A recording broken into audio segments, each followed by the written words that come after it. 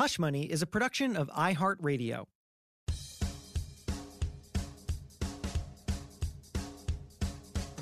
This is Hush Money, a show about all the money subjects you're too uncomfortable to talk about. But we're not. I'm Nicole Lapin, money expert and author of the books Rich Bitch and Boss Bitch. And I'm Jason Pfeiffer, editor-in-chief of Entrepreneur Magazine. And we believe if you don't talk about money, you're never going to make any of it. So let's start talking. Each episode, Nicole and I will debate a tricky question about money and then bring in a celebrity judge to decide who's right. So let's get uncomfortable.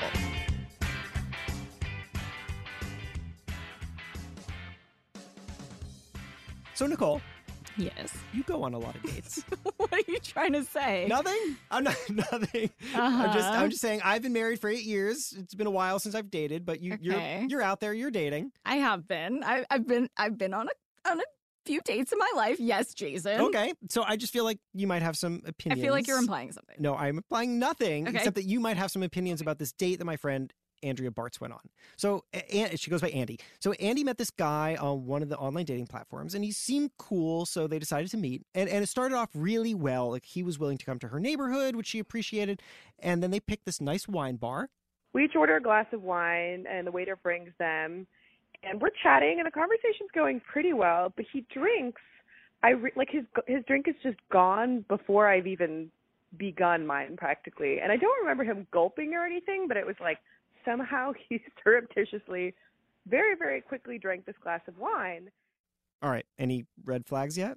I mean, he's drinking a lot of wine, it sounds like. Yes. Maybe he's nervous. He could be She's nervous. Probably a beautiful woman, and he wanted to impress her. I don't know. Yeah, I think, like, weird, but we could keep going with it, right? If I'm on that date. So then Andy's thinking the same thing. She's like, we can keep going on this date. And then the guy orders another glass of wine. And while he's working on his second, she finally finishes her first. And the waiter asks Andy if she'd like another glass. And she's like, nah, I'll just take a bitters and soda, which, of course, is a signal to the guy, you know, maybe we actually want to wrap this up. Yeah, so there's no food. They're just drinking. Yeah, they're just drinking. Okay. They're just drinking. And she's not going alcohol, so it's a signal we're done. Yeah, like the party's over. Right. But then the guy orders a third glass. Oh, my God. And then he downs that one really fast. Oh, my God. And the waiter comes by to ask if they'd like more wine. What do you think happens? He orders more, maybe? Oh, yeah. So the dude is like, oh, yeah, I'll do one more. Without any sort of eye contact with me, glancing over, making sure that I was in it for another round. And so the waiter looks at me and was like, would you like another? And I was like, no, I'm fine. And also you can bring the check whenever you get a chance. This guy sounds like a nightmare. And we haven't even gotten to the worst part of the story, because the worst part comes when the check arrives. Oh, my God. You're not telling me that he makes her pay for all of this wine. Okay. No. So say it is not so. So the check arrives, and Andy doesn't know what to do, and she's waiting for the guy to do something. So he picks up the check. He pays the bill for all the wine and all of her beverages, right? Oh, no. What? I reach for my wallet again because I'm ready to go and the drinks are finally empty. And I get out my credit card and I put it down. And he also gets out his wallet and just chattering away, gets out his credit card and puts it down. And I'm sort of waiting to see if he's going to say anything about it. And he doesn't. And the bartender, the waiter comes over and, grabs the bill and says, down the middle. And I'm just silent because I don't know what to do at this point. And my date goes, yeah, that's fine. Oh my God, that is not fine. That is the opposite of fine. This guy is the actual worst. The actual worst. And There's so much wrong with this story. He actually texted her the next day and said he had a great time and he wanted to get together again. So much to say. I think that if you remove the mass quantity of wine that was drank at this thing, it was massive. It does lead to a really tricky question, which is who pays on a first date? Because, traditionally it's the man who's supposed to pay on a first date, but we are not in traditional times. So now is it the person who asked for the date, or I don't know. And so on this episode, we are going to debate this subject. And then at the end, we are going to bring on Emily Morse. Yes. the host of the Yes, podcast yes. Sex with Emily. I love her. And she is going to decide which of us is right, and then we'll I pay can't for her wait drinks. this. Yes, you will. I won't. That's true. You will.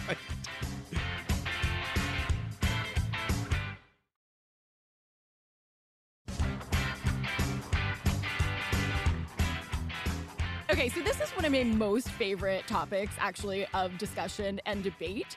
Who should pay on a first date? And a lot of people think, from me, because I wrote Rich Bitch and Boss Bitch and I stand for female empowerment, that I'm going to say, like, it should be equal. I do not think that at all. I'm surprised to hear that. Hands down, a guy pays for a first date. Why? What do you think? I will tell you why. I have many reasons why. But what do you think? So when I was dating, I always paid for the first many dates. And that was because I felt like that was what was expected of me. But I gotta admit that, I don't love this traditional role. I think that it would be great if we could all move away from it. But I never wanted to be the guy who suggested splitting a date, and then my date was either super turned off by that, or then went back to her girlfriends and was like, this guy was pretty cool until he tried to split the date. And so I just feel like it is worth the money. I don't care about the money. I'm happy to pay for the money. It doesn't matter. But I just felt like it's worth slotting into this traditional role because I wanted to avoid the potential drama of it, but I don't actually like it. Huh. I would always do what I thought was like a polite, Andy did the very slow reach to the wallet where, she kind of anticipated no, I got this. I would say something like, hey, can I contribute to this? Which I was very disingenuous about. So disingenuous. So this is an interesting moment because this is a moment that happens in the date, right? Which is that the woman fake offers to pay, which is what Andy did. And then she got stuck actually paying. Yeah, because that guy is the worst. But yes, generally, I think it's the nice thing to do. Well, you tell me. Well, okay. Okay, Cupid did a survey. Of course, you're bringing me. I've got it. 55% of women say that they offer to split the bill, and then that the man still picks up the whole thing. But here's the thing: most of the women who say that they offer to split the bill don't actually want to split the bill. No, so then stop offering to split the bill. I would think that it would be 100% of people. Why are you guys disingenuous. doing that? I think that it is a nice gesture to offer. It's the emptiest of gestures. I have great self-awareness, and I know that, I don't mean it at all. I don't think any empty gesture is a nice gesture. I've always said, I want to be able to pay for it, but I actually don't want to. But it's important to me to have the money myself to pay for whatever I might want or need. Okay, but we started this talking about our own experiences, but of course we have pretty limited experiences in that we're both dating members of the opposite sex who are within our same socioeconomic place, right? So, thought experiment here. You are a young and kind of poor man, and a wealthier woman has taken you out on the date. Who pays? I'm not going to pay. I'm not touching the check. For me, I'd be happy to let her pay. She should pay. She's got the money. Okay, you're in a same-sex relationship. I'm not paying. You're dirt poor and you're dating someone who's dirt poor. You're a college student, you're totally broke. I'm just not paying, period. I'm not paying for a first date. You could put me in all these scenarios and mama not paying. So this is very interesting because the thing is, there's something that you really, really like about being taken care of in this situation. I sure do. Because I'm a boss bitch in a lot of places. In the boardroom, in so many aspects of my life. I'm on my own. I don't have family. I don't have anybody. I pay for so much shit. I make so many decisions. And I don't need a man, but I want a partner. And I want that partner to be additive to my life. If they're not additive, then my life is just fine the way it is. And so for me, I want to feel taken care of in that way. I want somebody else to make a decision. I want someone else to pay for it. But it's not like I need that in my life. But if I'm going to have a significant other, I want them to be significant to me. And that's, to me, significant. I have to say, I love that answer. You do? Yes, I do. I mean, it doesn't satisfy the things that I'm looking for with this whole let's shatter the gender roles and all that. But what I really like is that it gets down to what symbolism there is for you in who's picking up that check on the first date. Like, you're testing so many things in that moment. You are looking for someone to do something much larger, and the picking up of the check is a small token test of that. It is a test. If you're putting it that way, we're getting real deep now. That's what we're supposed to be doing. And uncomfortable. Yes. It's a test of safety, security, and stability for me.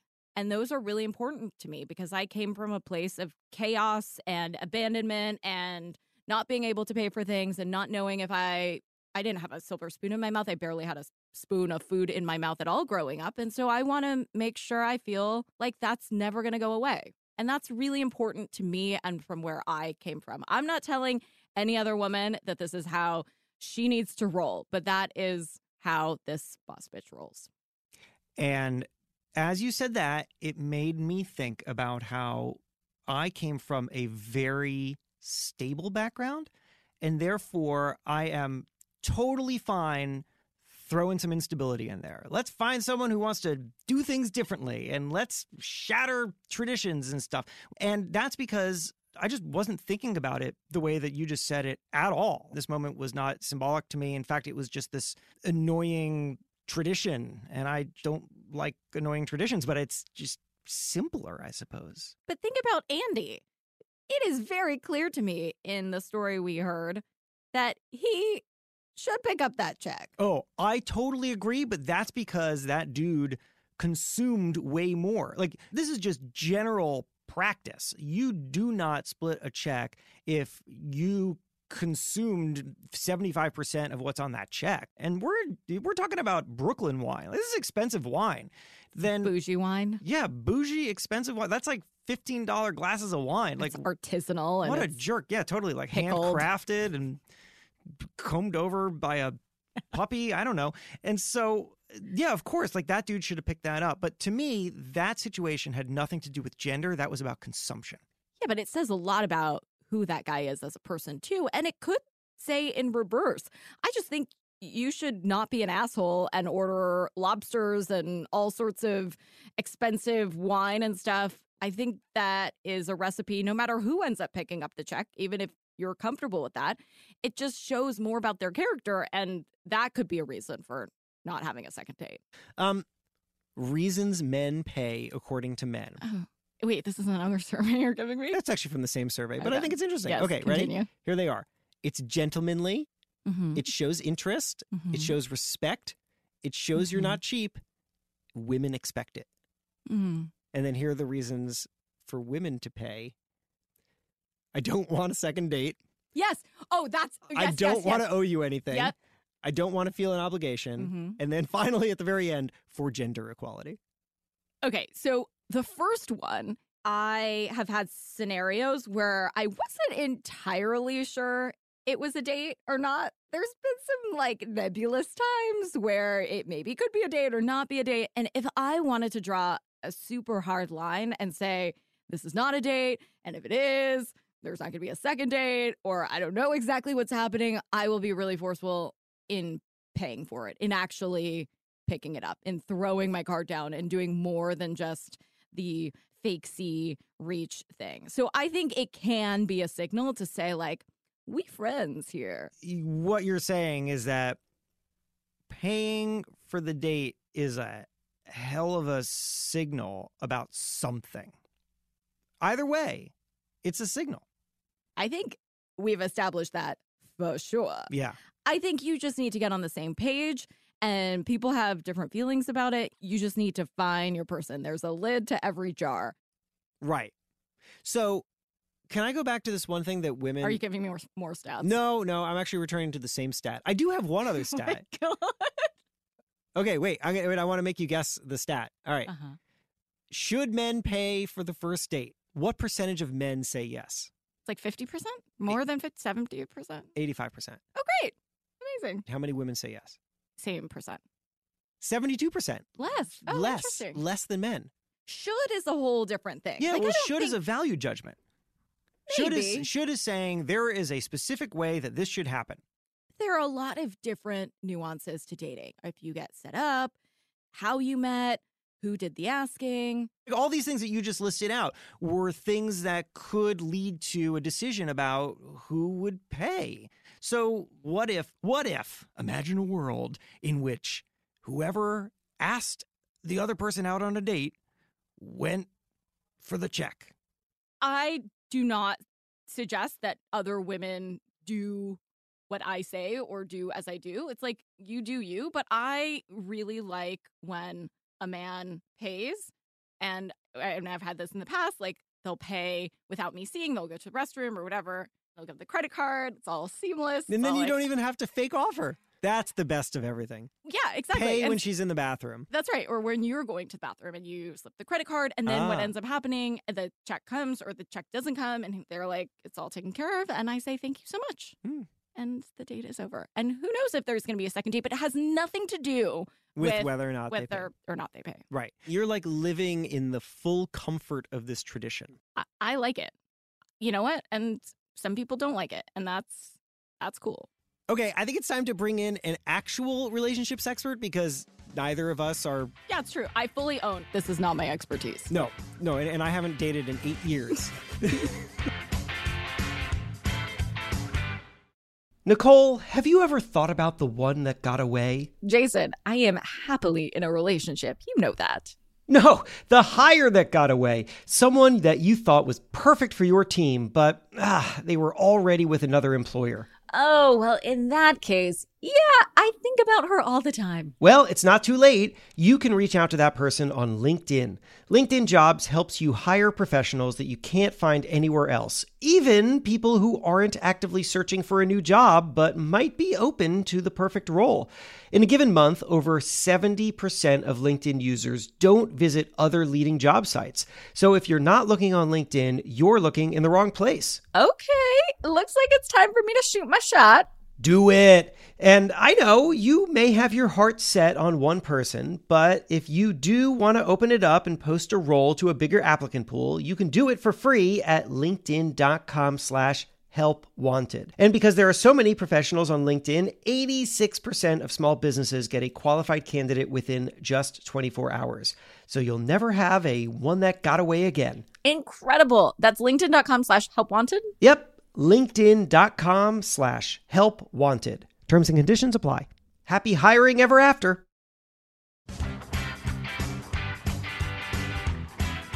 Emily Morse is an author, doctor of human sexuality, and host of the Sex with Emily podcast and Sirius XM show. She is a much-quoted expert on sex and relationships, known for her honest and straightforward conversations about the most intimate parts of our lives. And it is really perfect to have Emily on Hush Money because if there are two things in life that are super important but people don't talk about enough, it's sex and money. So, Emily, thanks for joining us.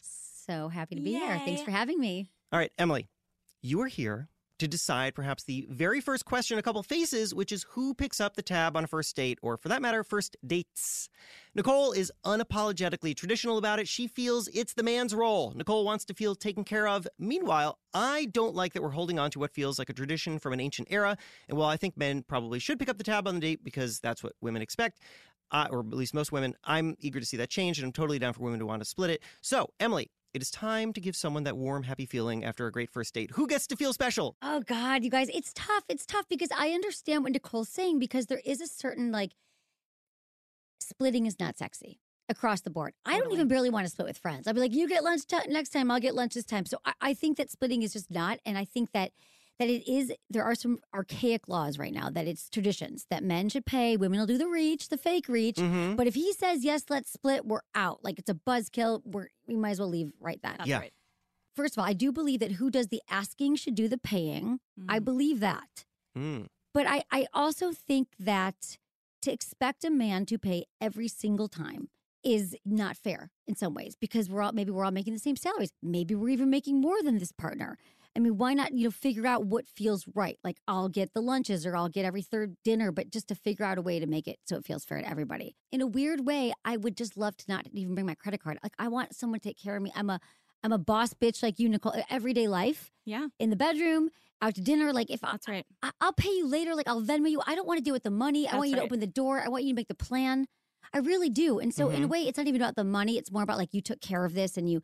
But if money though is a thing, like especially when you get a certain level and you're making more, they can't. I don't know. I feel like it's good to contribute in a way. I do think that sort of like fakey reach thing. Yeah. I usually say, "Hey, can I contribute to this?"